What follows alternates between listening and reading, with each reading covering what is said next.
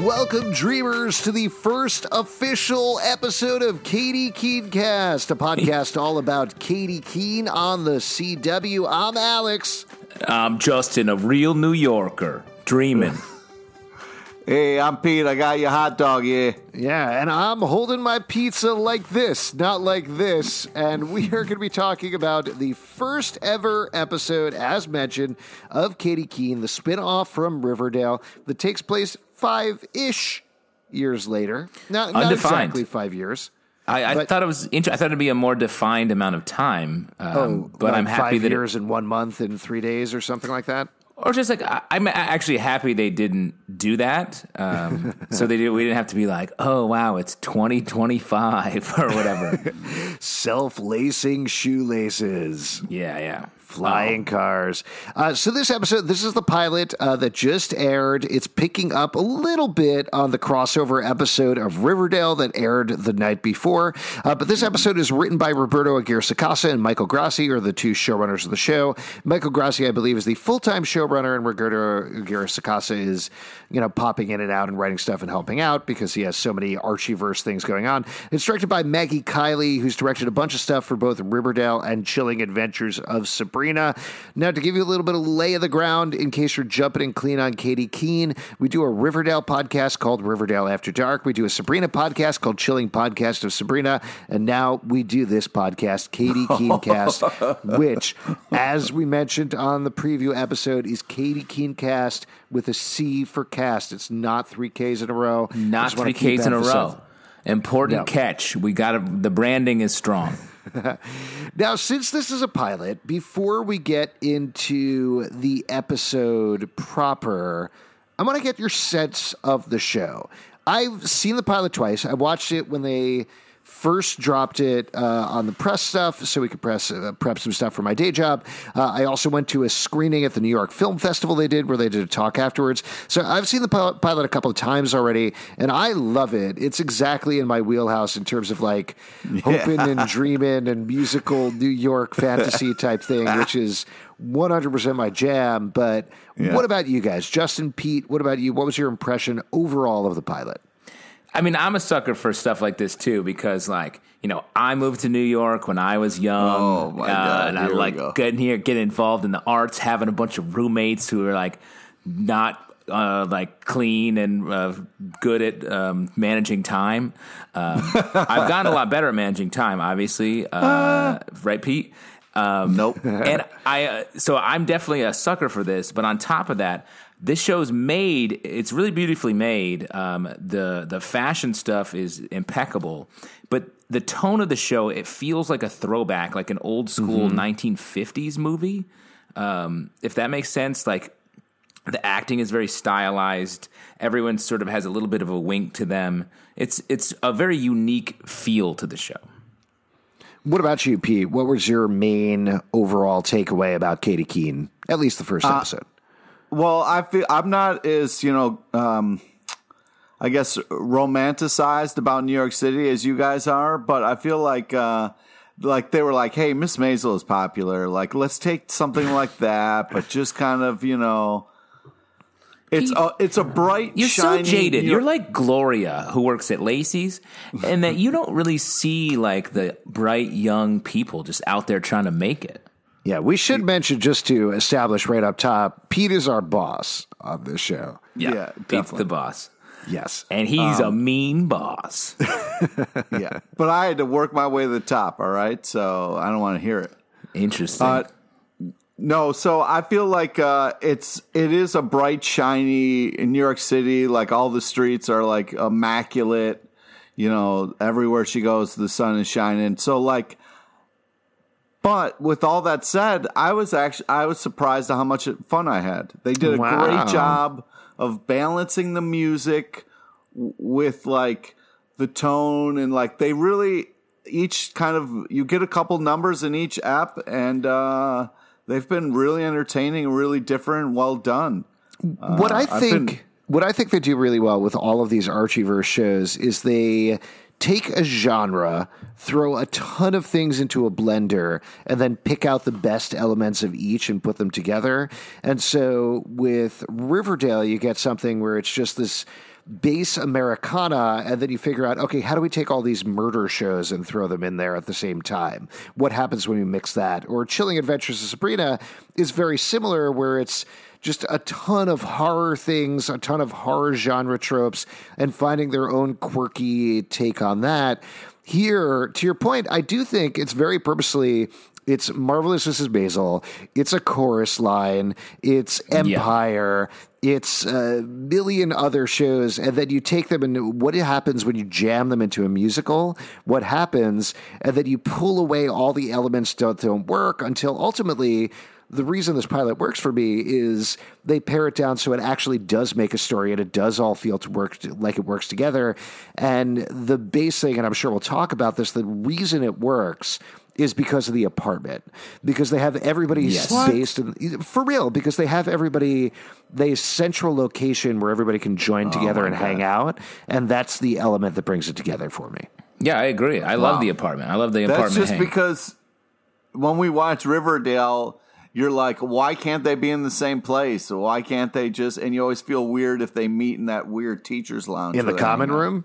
Yeah. I don't feel weird if they meet in the common room. I wish they'd meet in the common room more often. You just want them to be, you want all the main characters in one place hanging out. I know, that's a crazy idea that I have is that characters in a television show would talk to each other and interact at certain points. Alex wants friends to be friends and hang out and get together. Yeah, like the show. Especially because he's a recluse and never sees the light of day. That's true, but I like other shows. I would like characters on shows to be friends, like my favorite show, Joey. Yeah. Yeah. I want characters from different shows to be friends. Like, I want the Gargoyle from King Riverdale to be friends with Katy Keene, and I want them to be friends with the bad guy in The Outsider. Hit show on HBO, really picking up steam lately. So that's right. Could happen. No spoilers. Listen, no spoilers. Let's jump into it, though. Let's talk about it. Much pleasing to Pete. If you've listened to any of other podcasts, there's no recap because of the first episode. Don't worry. We'll have some next episode. So let's jump into it. Justin, do you want to walk us through this episode? Sure. So right out of the gate, we get a little almost origin about Katy Keene. A lot of we touch on it a couple times in the show that she grew up in New York on Delancey Street. They didn't have a lot of money growing up, but fashion was what her mom wanted to do, and eventually what she went into. So we get a little bit of narration at the top, how her and her boyfriend KO want to go KO, which stands for knockout. Oh. Okay, maybe. Is it because he's so handsome? Or it could stand for Chris Overtime, which maybe his given name. He is a boxer. I love this beginning because they've been selling it as a fairy tale of New York, and I think this sets up that tone perfectly right at the beginning, down to, for better or for worse, the mother dying during the narration, because that is a very fairy tale setup. She is supposed to be sort Alex, of to be fair, she didn't die during the narration. I think she died earlier. Sure. And then she was just talking about she was just sick and tired of the narration. Because it wasn't like she was narrating and then she was like, oh my God, my mom. Yeah, that would have been a hard way to start the show, Alex. Yeah. The other thing, not to talk too much about other shows, but on Riverdale, the crossover which takes place beforehand, Veronica and Katy Keene are talking about her mom who's just gotten sick, and Veronica hugs her and says, I promise you everything's going to be okay. And then the next night we see this episode and her mom died. And that's sad. It is sad. And I will say, you think it was Veronica? Veronica's involved. I mean, that's the overarching plot. Did Veronica kill her mom? No. Yeah. Pete, I would love it if you spent this entire series of dreaming New York kids trying to figure out the conspiracy theory about who's about to be murdered or something. But I will say, what is the point of aging them up? Like, why the 5-year gap? It's such a weird idea. Is it that they need to be a little older because they were in high school before and they need to have gone to college to move to New York?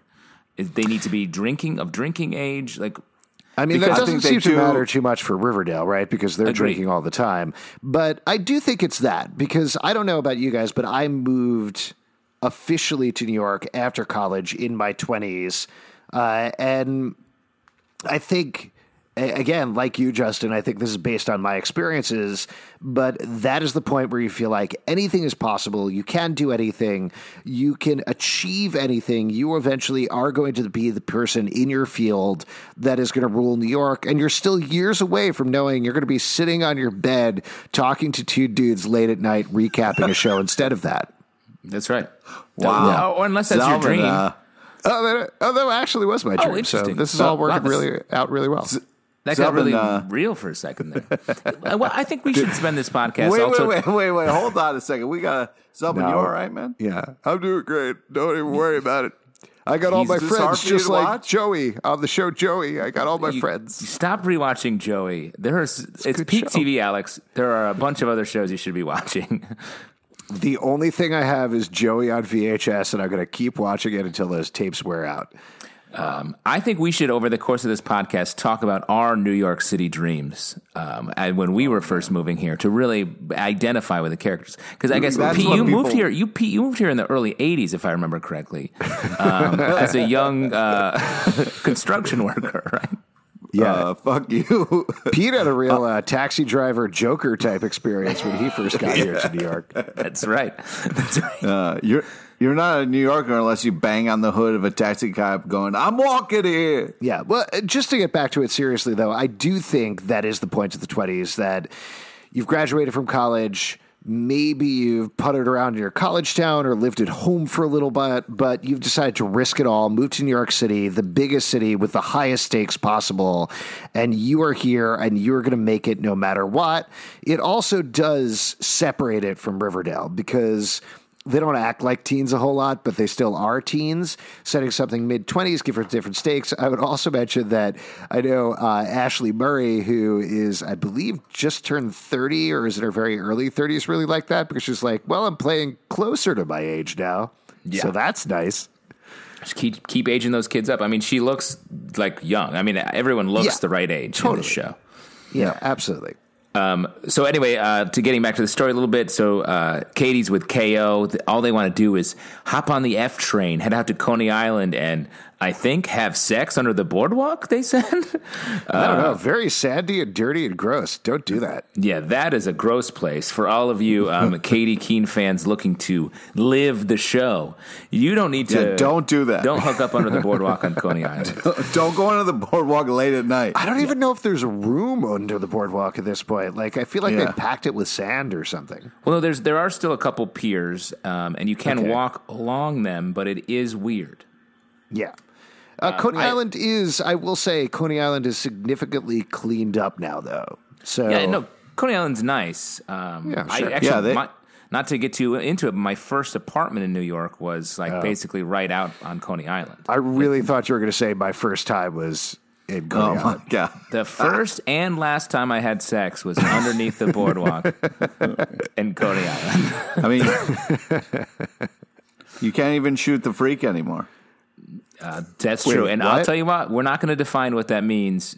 People are going to have to Google that on their own. But yeah, they do have this wonderful montage of them going on their dates. This is something that, again, they talked about a little bit on Riverdale, but we get to see more of here. I love a good location shoot in New York. And I love the fact that they shot this show in New York because nothing against most shows, but there's a lot of shows that shoot in Vancouver or Toronto. They're like, yeah, we're on the streets of New York, and now we're going into the subway. And it never feels right. This, even though it is a fairy tale version, it feels right.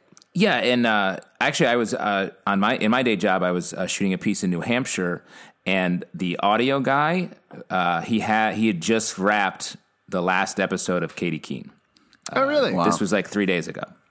So they employed a lot of people in the city. I have a friend whose wife did some of the costumes for it.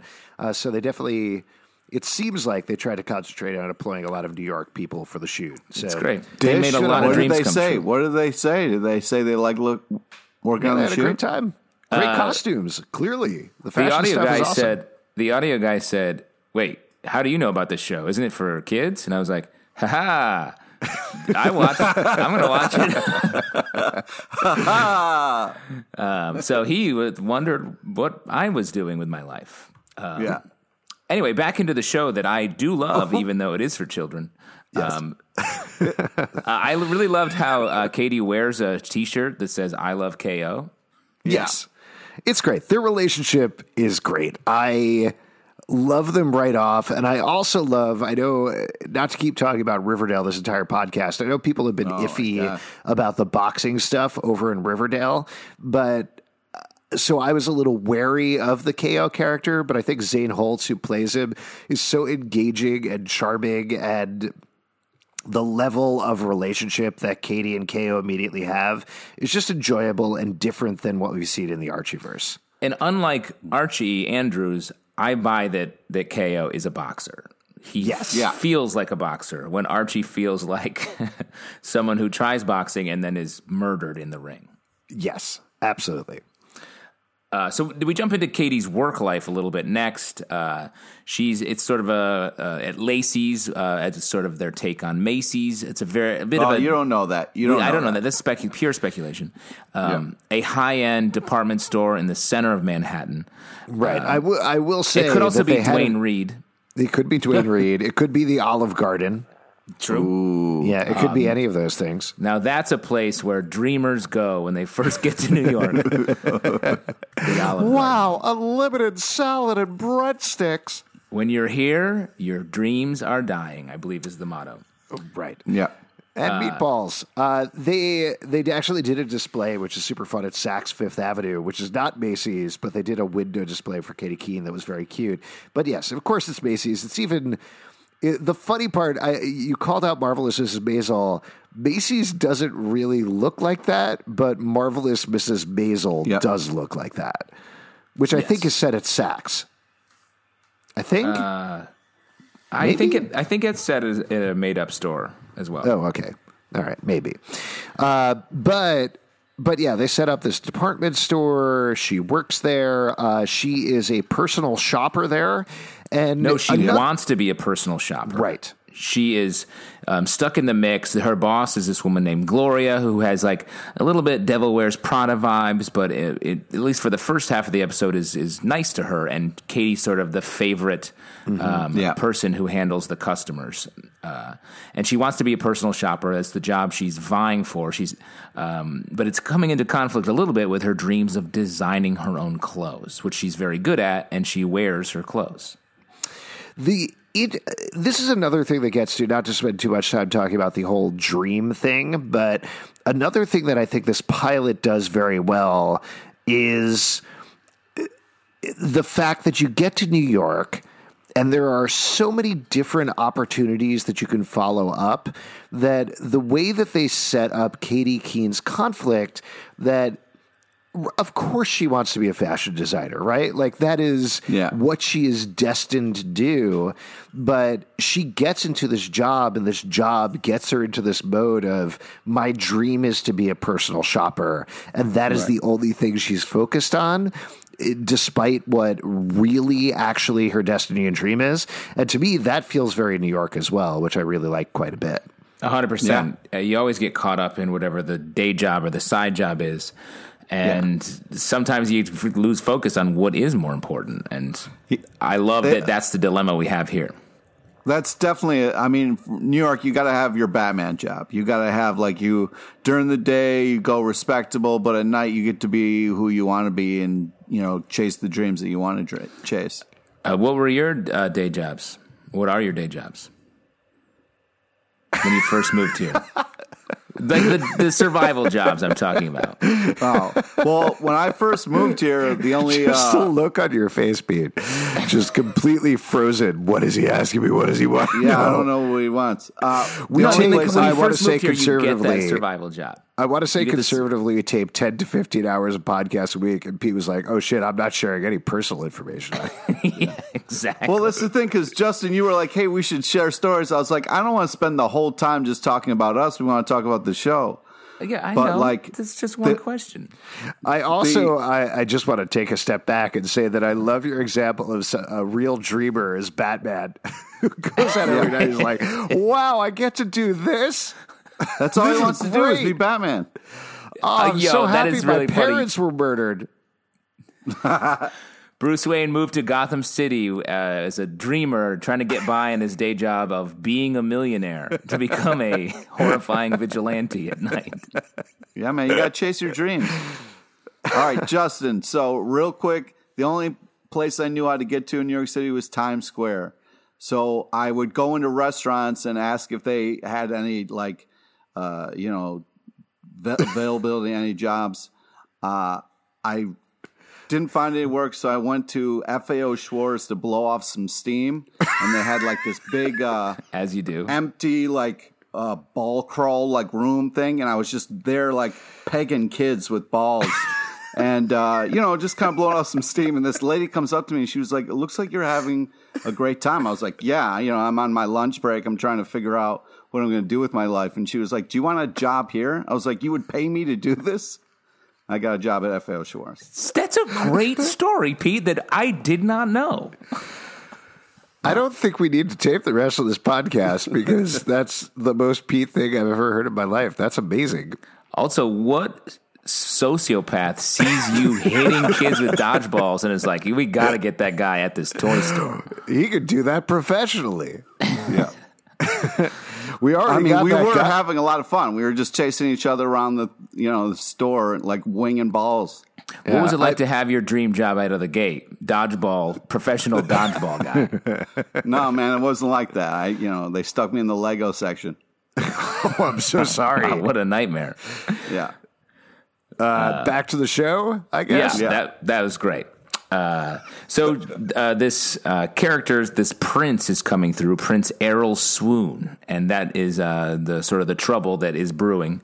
And we get a little break from that when we meet Josie. Remember her? We do. Yeah. I love this scene as well. I feel like I'm going to say I loved every scene because everything was just so delightful in this episode. But the way they greet each other, and she's walking up the street, again, it's a New York street. Like you could tell it's a New York street. And she walks up and says, "Josie McCoy." And she says, "Katy Keene." Great. Loved it. Very good. Very cute. Right off the bus with her suitcases. Absolutely perfect. To me, there's a lot of different plot lines going on in this episode. And even though we'll talk about Jorge in a moment, has the literal musical plot line, to me, Josie is like the classic musical storyline. Fresh off the bus, walking through the park, discovered by a producer, deals with conflicts there. Great stuff. Perfect and so good to see Ashley Murray, who's been so good for so many years on Riverdale, get to really just spread her wings and fly. She kills it. Yes.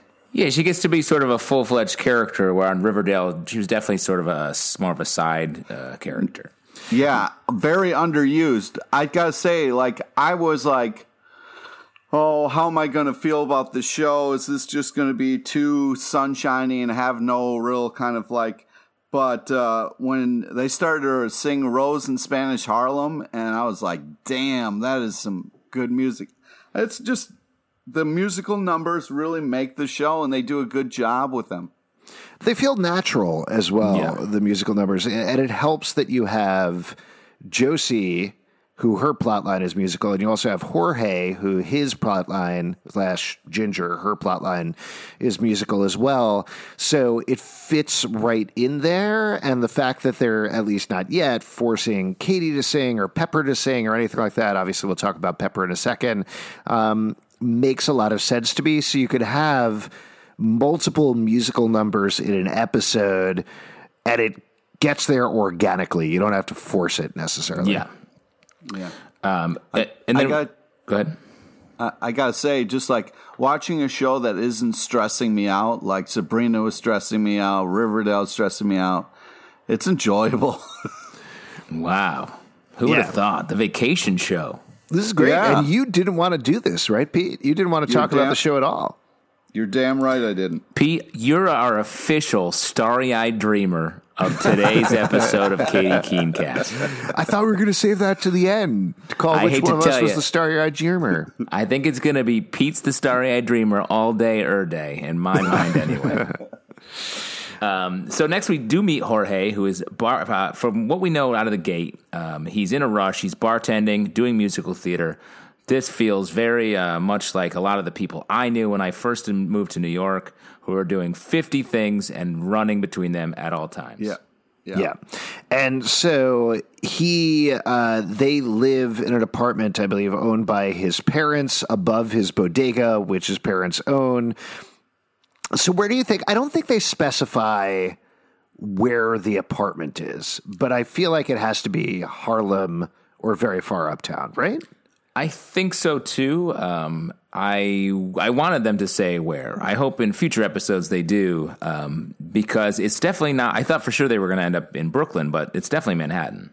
Yeah, it definitely is. It felt like either it's very far East Village, or more likely because of the hills, it's all the way uptown or in the Bronx or something like that. I felt like because Upper they were on the Joker steps for the date, so she's got to be up in the Bronx. Yeah, it was weird that they didn't say, wow, we're on the Joker steps. Yeah. Felt rude, to be honest.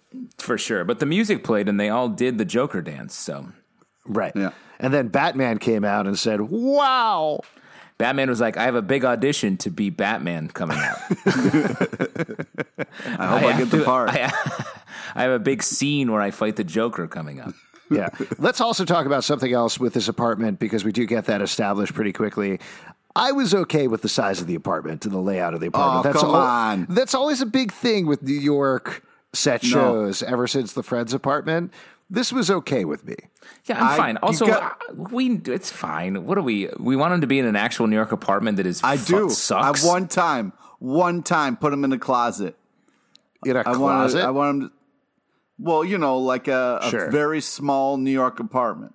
I did the worst New York apartment that I ever saw, which I didn't live in, but I looked at when I was looking around at apartments. There was a toilet in the kitchen. Oh, yeah. I saw that place. It's not great. They should do that on this show. That's also where you did the dishes. Yeah. So, I agree. The apartment's great. I like how it's jam-packed with stuff. They're always in each other's rooms. That all feels very real. Mm-hmm. Let's go on with the show then. Great. On with the show. Katy and Josie hit the scene. They meet Pepper, who is good at dropping names, like Art Basel, Childish Gambino, TED Talk, and then 50 others. She is connected. Yeah. What do you think about her so far? I feel like if there's anybody underserved by the pilot, it's probably Pepper, which I think Julia Chan does a great job. She's super fun in the role, but they spend a lot of time with Jorge/Ginger. They spend time with Katy. They spend time with Josie. Pepper basically comes in as some comic relief, and that's pretty much it.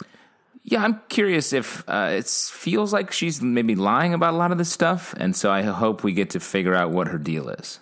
Yeah, I mean, I think they just lightly pepper her in scenes, just a little bit. Okay, here we go. Not too much, just a little bit. Nice. Not less too spicy. is more. That's great. Take a lap, Pete. That was really good. Take a quick lap. You earned it.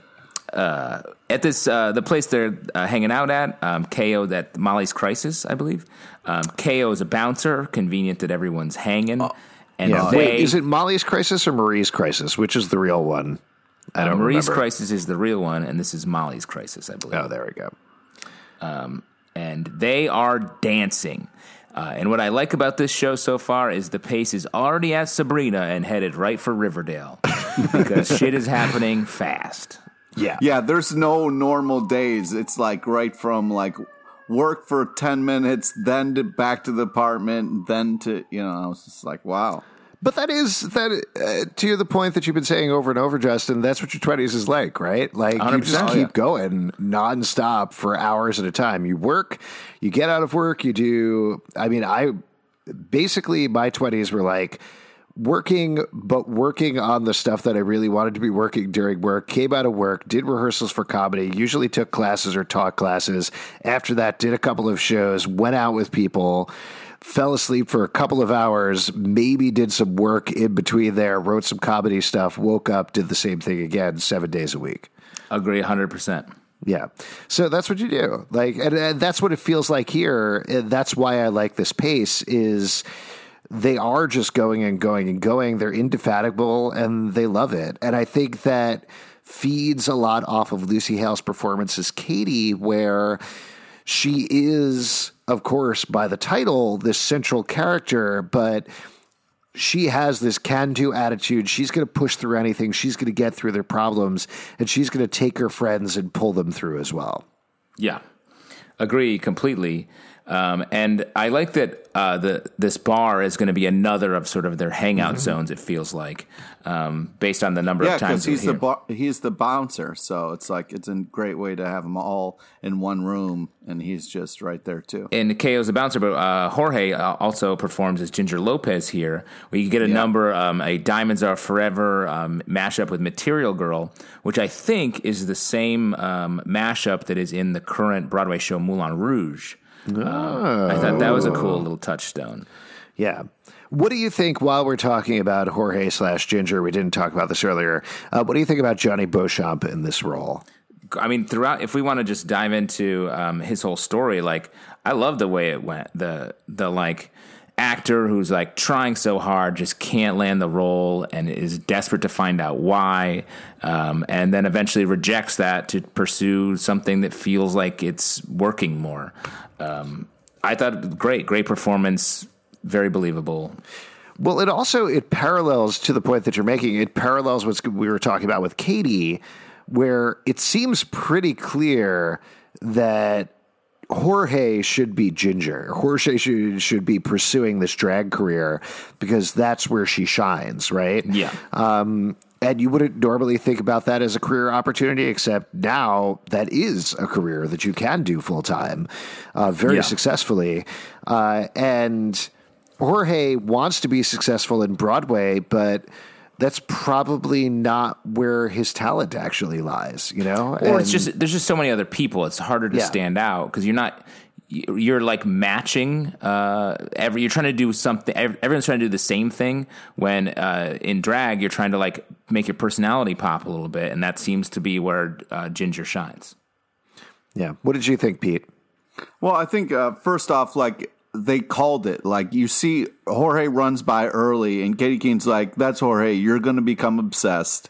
And Jorge is just like he's a real ray of sunshine, and then is Ginger killing it. So it's like, it's great to see. And it's also like, what's cool is usually it takes people years to figure out like, oh, I shouldn't be trying to be something I'm not. I should just lean in my creativity and be who I am or how I want to be or what I want to be doing. You know, usually it takes, so it's nice to see somebody kind of realize that early so we don't have to kind of keep doing that. Whereas Katy Keene's kind of like feels like she wants to grow more in these smaller roles before she can break out on her own and design her own stuff.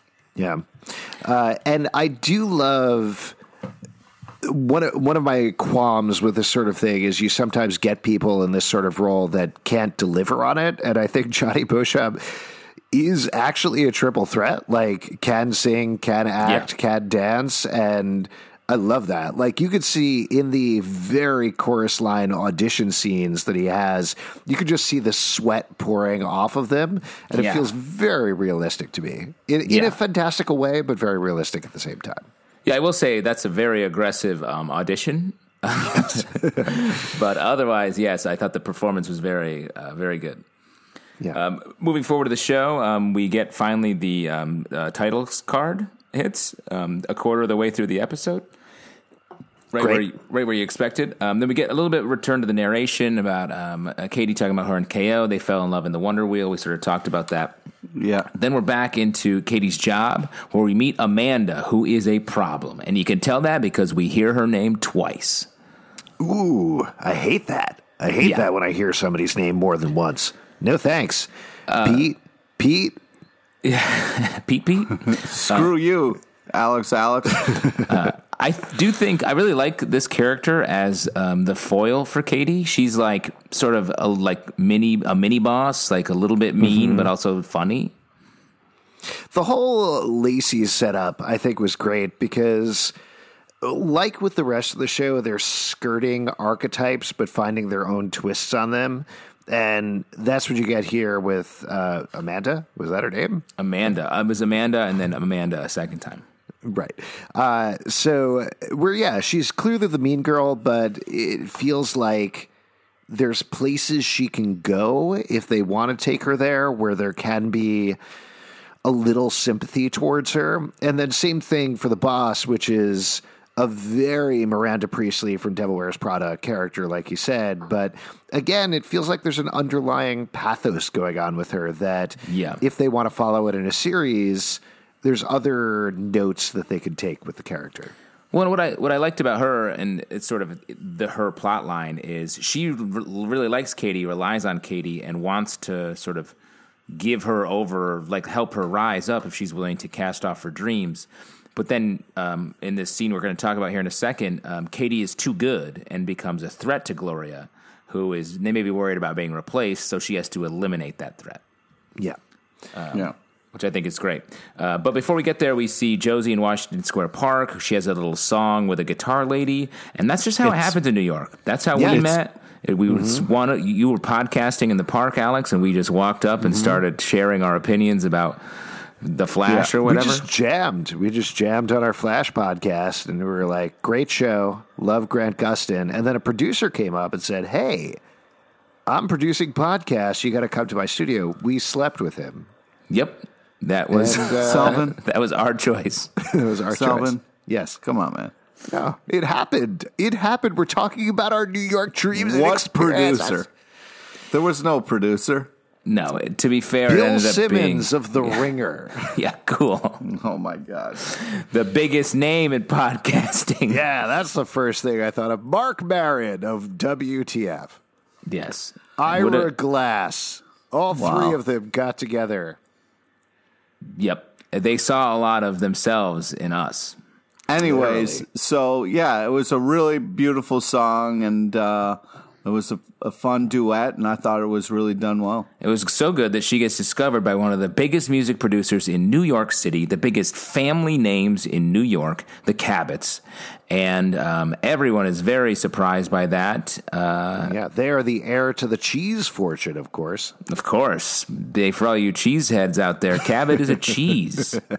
Yeah. I did love, the Cabots, the thing that's interesting about this show right now, the way that they set it up, is it is an amalgamation of the Katy Keene comics from Archie Comics, which I think people don't know very well, and the Josie and the Pussycats comics.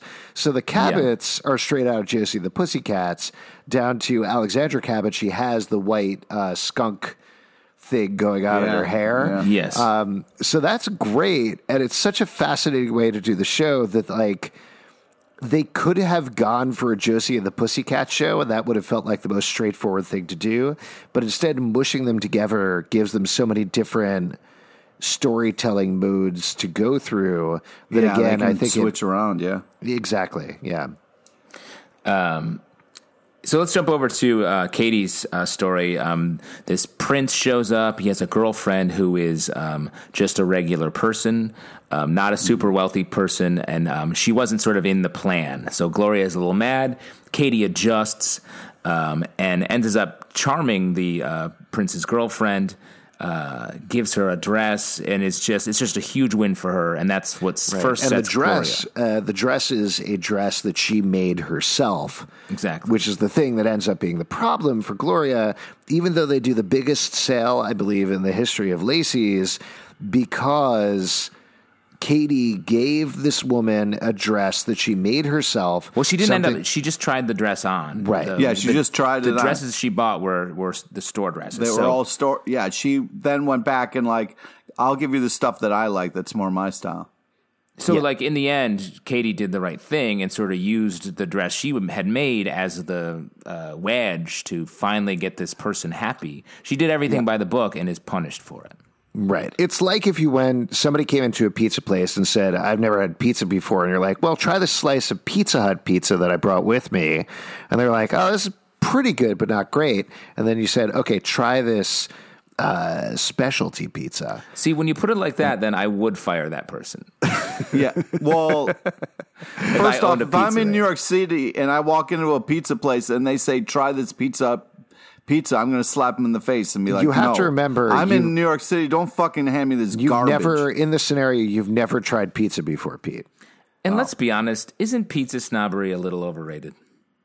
Dude, don't say Pizza Hut, Pete. Are we a little too much with Let's, you know what? I don't want to blow through every New York thing in our first episode. Next episode, let's talk about our first experiences with New York pizza. That's great. No, let's talk about coffee. Let's talk about hailing a taxi cab, fighting a rat king. Stop listing things and move on then, asshole. Yeah, everybody knows about fighting a rat king, dude. Shut up. That's right. Okay, well, I'm definitely going to tell my rat king story soon. Not this episode, though. Next episode, maybe. The gang gets back together to share all their sort of great news. Katy thinks she just is about to get promoted. Josie met the Cabot guy. We find out that Riverdale in this future timeline is indeed the murder capital of the world, which I thought was fun. That's great that Josie comes to New York and she's like, New York's safe. I'm from Riverdale. I'm from Riverdale. That's a bad place. It's sort of the same way that Greendale people treat Riverdale, though, where they're like, I know we just opened up a portal to hell, but Riverdale's worse. But Riverdale's fucked up. Yeah. It is, man. It is. I mean, there's too much shit going on. Yeah. Josie has her big audition. She's a little unhappy with the way it goes, but Cabot kisses her. Everything is great. Right on the Joker steps, which, as we know from seeing the movie Joker, is the most romantic location in New York. Exactly. It's where you go. I couldn't make it through that movie. Yeah. Joker? Yeah. Wow. Oh. Wow. How far did you make it, Pete? When he runs down the alleyway. That's the first scene, isn't it? Yeah. Yeah, I couldn't. I made it like maybe 5 minutes in. Wait, did you say 5 minutes? 5, 10, I don't know. Wow, you're a real American hero. That's crazy. Yeah. I fell asleep halfway through, but at least I was. All right, we're very sidetracked here. Come on. Drunk. So KO comes up with some news that he wants to move to Philadelphia because he got into a prestigious boxing gym. And as we all know, Philadelphia is the king of boxing towns. So that's Pete, trouble. You spend a lot of time in Philadelphia. Is that true? Well, Philly does have a good boxing scene, yeah, but New York also has a sick boxing scene. But he wants to go a specific gym in Philly, which is understandable. Because he wants to box the Liberty Bell, right? Yeah. Yeah, he's going to fight Rocky, right? Now, this plot line goes forward, and so KO's like, move to Philly with me. If you don't get your promotion, we should both move to Philly. And Katy's like, I don't know, I like New York. And she's like, should we have a long-distance relationship between New York and Philly? And can anyone on this podcast imagine doing that? That seems like it's only like an hour away on train. I don't know if that would work, though. I mean, I was watching this episode, and I was like, that would be really tough on whoever that might be. Who would ever try to do that? One person living in New York and one person living in Philly. Pete, any ideas? No idea. But, man, sometimes you got to, chase love, see what happens, And so just to catch everybody else up who doesn't know, Pete dates a boxer who moved to New York, Luana, to pursue her boxing dreams. Right. And Pete, very into fashion, is a great fashion designer, but is trying to work his way up to be a personal shopper. So that's why we wanted him to watch the show. And I guess Pete does make his own clothes in that he makes T-shirts sometimes. That is true. And it is funny that I said, let's expose ourselves on this podcast, and we've only been calling Pete. Hilarious. Yeah. So Josie hooks up with Cabot, wakes up in a very nice apartment, and it seems like everything's going great until we hit the tipping point of the episode where the evil sister, everything falls apart. Amanda gets the promotion above Katy at Lacey's. Big surprise there. We jump right into the Cabot family gets together and cruelly gives Josie a hard pass on her music. The board. Well, here's why I bought that a little bit. I mean, we're certainly setting up Alexander Cabot as a villain of the series, which is fine. But I think that was a lot more about Alexander Cabot than it was about Josie. And Josie was kind of collateral damage there. Yeah, exactly. Yeah. Sisters, which I liked. It was over the top, but not in the wrong way. It was more about emotionally punishing him than anything else. But I also appreciate it because I feel like most other shows, it would be like a long, drawn out, like, I'm really sorry, kid, but we're not going to go with you. The fact that it was just a series of people being like, no way, not a chance, hard pass. And it was just holy shit. That's what I'm saying. Like, people grow up fast in this show. Like, they go through, would normally take somebody a while to go through an audition process. Like, just like, nope. Well, and it's also hard as a viewer of Riverdale and people who love Josie to watch that just from an emotional perspective, because we've watched her go through several seasons of Riverdale, clearly being the most talented singer on Riverdale, knowing she's the most talented singer on Riverdale, and literally her only plot line being like, I am way too talented for this town, and someday I'm going to be a superstar. And finally getting up to that point, getting the chance, and getting destroyed is awful. Yeah. But she wasn't destroyed. Like, she was in New York 5 minutes. Someone said, I want to record you. Totally. And then she got ripped apart. So it was like, yeah, it was bad, but, someone stopped in their tracks in the middle of, a park. It's like they say, no risk it, no biscuit. Yeah.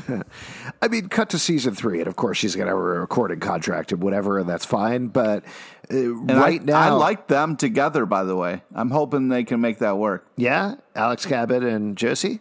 Yeah. She could be the princess of the cheese fortune. Oh, yeah. Can't believe they didn't touch on that cheese stuff more. Weird. It's weird they didn't bring it up.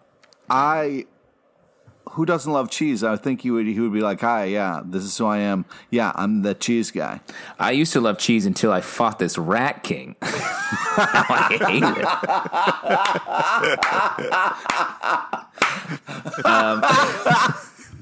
it. So jumping over to Jorge, who is also, he hasn't had his low point. He's like, you know what? When they're getting together, Katie's like, let's turn it around. I have an idea. He goes to the audition as Ginger, auditions as Ginger, and it's this great triumphant moment. And just like Katy and Josie, she gets called out in a wicked way, and she fights back against the casting director, which is something you rarely do if you're trying to make it in the auditioning world. But I liked the delivery. I don't know if it was just the actor or it was the lines as well, but the way the casting director treated it, where it wasn't bitingly awful, mean casting director. No. It was just honest casting director. And just like busy casting director. Like legitimately, exactly. I don't have time for this. Yeah. This stunt is about you. You are not the star of this movie. I have to put on a Broadway show. Yeah. I also like the fact that was great. I also like the fact that the casting director knew exactly who it was, because he pays so close attention to the way people dance that, of course, he knew exactly who it was. I thought that was kind of cool. Yeah. Now, did you buy that Katy and Josie were able to hang out there in the theater and watch the audition? No fucking way. That would never in a million years happen. Not in a million years. Absolutely not. You imagine if you were in an audition and your friends were there? What a nightmare! God. I don't even like seeing strangers at auditions. Oh, it's funny that is the one thing in the entire episode that rang false to me. I have one more, which we're just about to talk about, and I'll tell you right now what it is. They all have drinks to cheer them up, and they break into her store and basically rob it. Yeah. It turned into a fun hangout to like a high-end heist. Yeah, and then when we saw her the next day and everybody was outside, I was like, oh, here we go. She's in trouble, man. I do buy going into your work late at night, because I've certainly, particularly at that time of my life, like you were out late at night, passing by and be like, that's fine. I'll bring you to work. You can use the bathroom because we're all drunk or whatever. What are you talking about? What am I talking about? What place are you talking about? I used to work in the East Village, right? And I used to hang out with friends in the East Village, and we'd be at bars, and it'd be like 2 a.m, and we'd be stumbling home. What type of business did you work in that you were like, had the keys and were like, let's go shit in my office? I don't Yo, let's go drop deuces in my office right now. I got to be honest, I never said that. I don't want to blow it up. I don't want to get them in trouble, but it was NYU.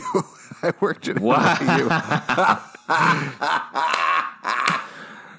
Nice. I don't know. It wasn't hurting anybody. We went in. It was right there. I thought it was wild that when I was coming up in New York, I only ever worked in restaurants. We didn't steal anything.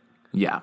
You didn't. Sure, you didn't read books, steal words when you were sneaking into NYU.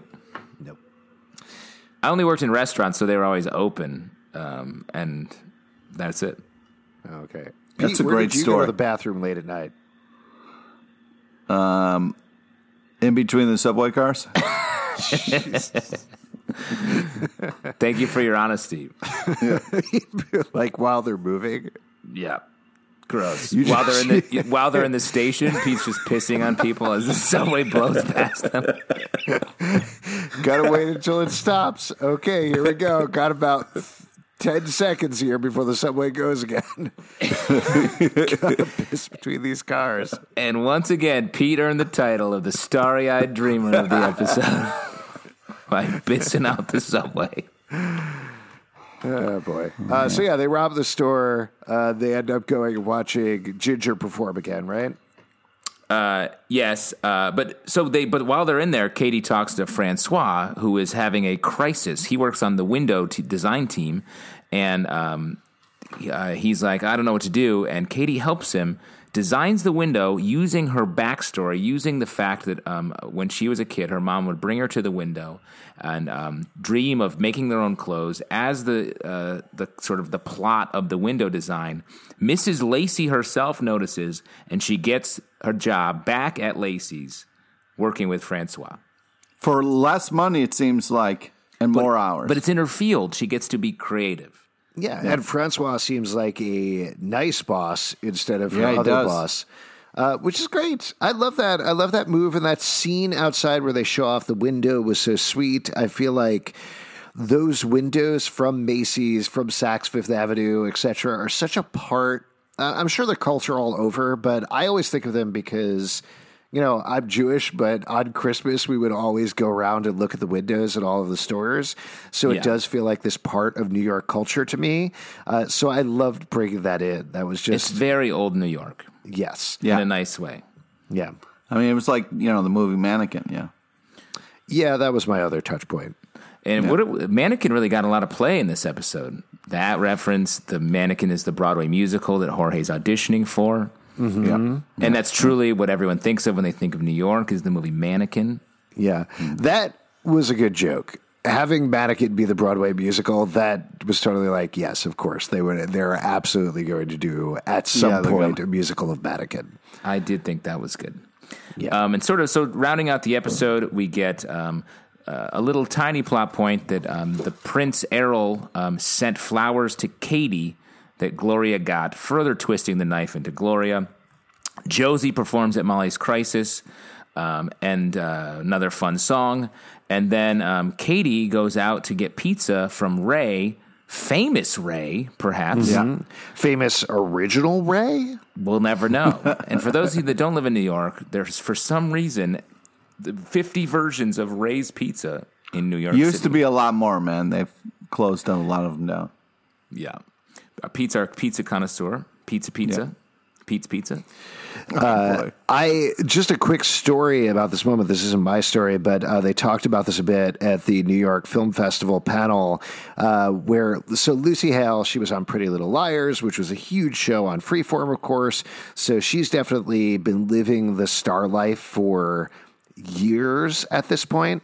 She goes everywhere. People recognize her. She's never lived in New York before. And she talked about this, and she said that filming this scene for her was the most humbling experience because they were filming the scene where, so in the episode ends where KO proposes to her outside this pizza place, and people started shouting at her. And of course she was like, oh, they're shouting at me because I'm Lucy Hale.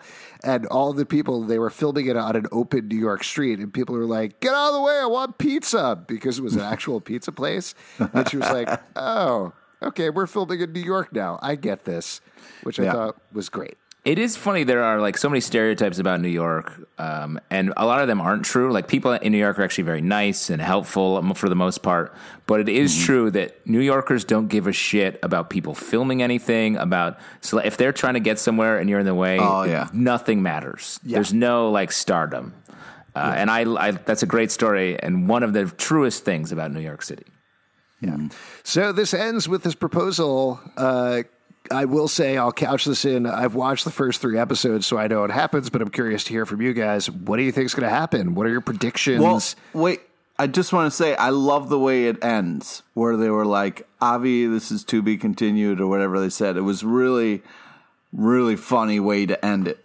Yeah. And a proposal in a pizza line. Is there anything more New York City, baby? Forget about it. Come on.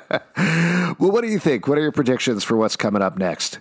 I don't know. It feels like a bad time for them to do this. It felt very storybook, which I think is nice, but I can't imagine the rest of the season being about them planning a wedding. Mm-hmm. Right, but also I really liked how KO was rolling with he was like, hey, he was rolling with the punches? Yeah. He was rolling he was bobbing and moving, sticking and weaving, and he was like, listen, if you don't want to go to Philly, of course I can box here. There's a ton of great gyms. I love that ending as well. I'm very excited to talk about the rest of the episodes. Now, before we wrap up here, though, I feel like we had talked about it before we started taping the episode that we wanted to end every episode talking about our New York dreams. But I feel like we've already done that. 100%. Yeah. So how do we want to end these episodes? What do we want to do, folks? Do you want to pick the number one dreamer? The biggest dreamer? Who had the biggest dream this episode? Yeah. That's very sweet. Or it could be it could be more of a power ranking thing. Who made the biggest steps toward accomplishing their dreams? Mm-hmm. Well, I'm going to definitely say number one is Pete. His dreams of pissing between 2 subway cars. I hope you get there someday, buddy. Thanks, man. Yeah. I think that's a nice thing to talk about, like who furthered their cause toward their dream the most. Yeah. Well, I feel like Katy Keene is still working in her field, but Jorge did a great job of like creatively realizing where, Jorge should be to really shine. But also like Josie almost was so close. If it wasn't for that asshole family and the fact that this guy was probably is a fuck up or something. So you're saying all 3 of them? She would be off. I'm going Josie just because she killed it in this episode, and I also was so happy that she recapped for the characters on the show the things that she accomplished in Riverdale, and it was great because it also was like, hey, if you watch Riverdale, that's all still a part of this. My biggest dreamer is Ginger Lopez. She went from giving up your dreams is difficult, and there's a sunk cost mentality when you come to New York and are like, I'm going to do this thing.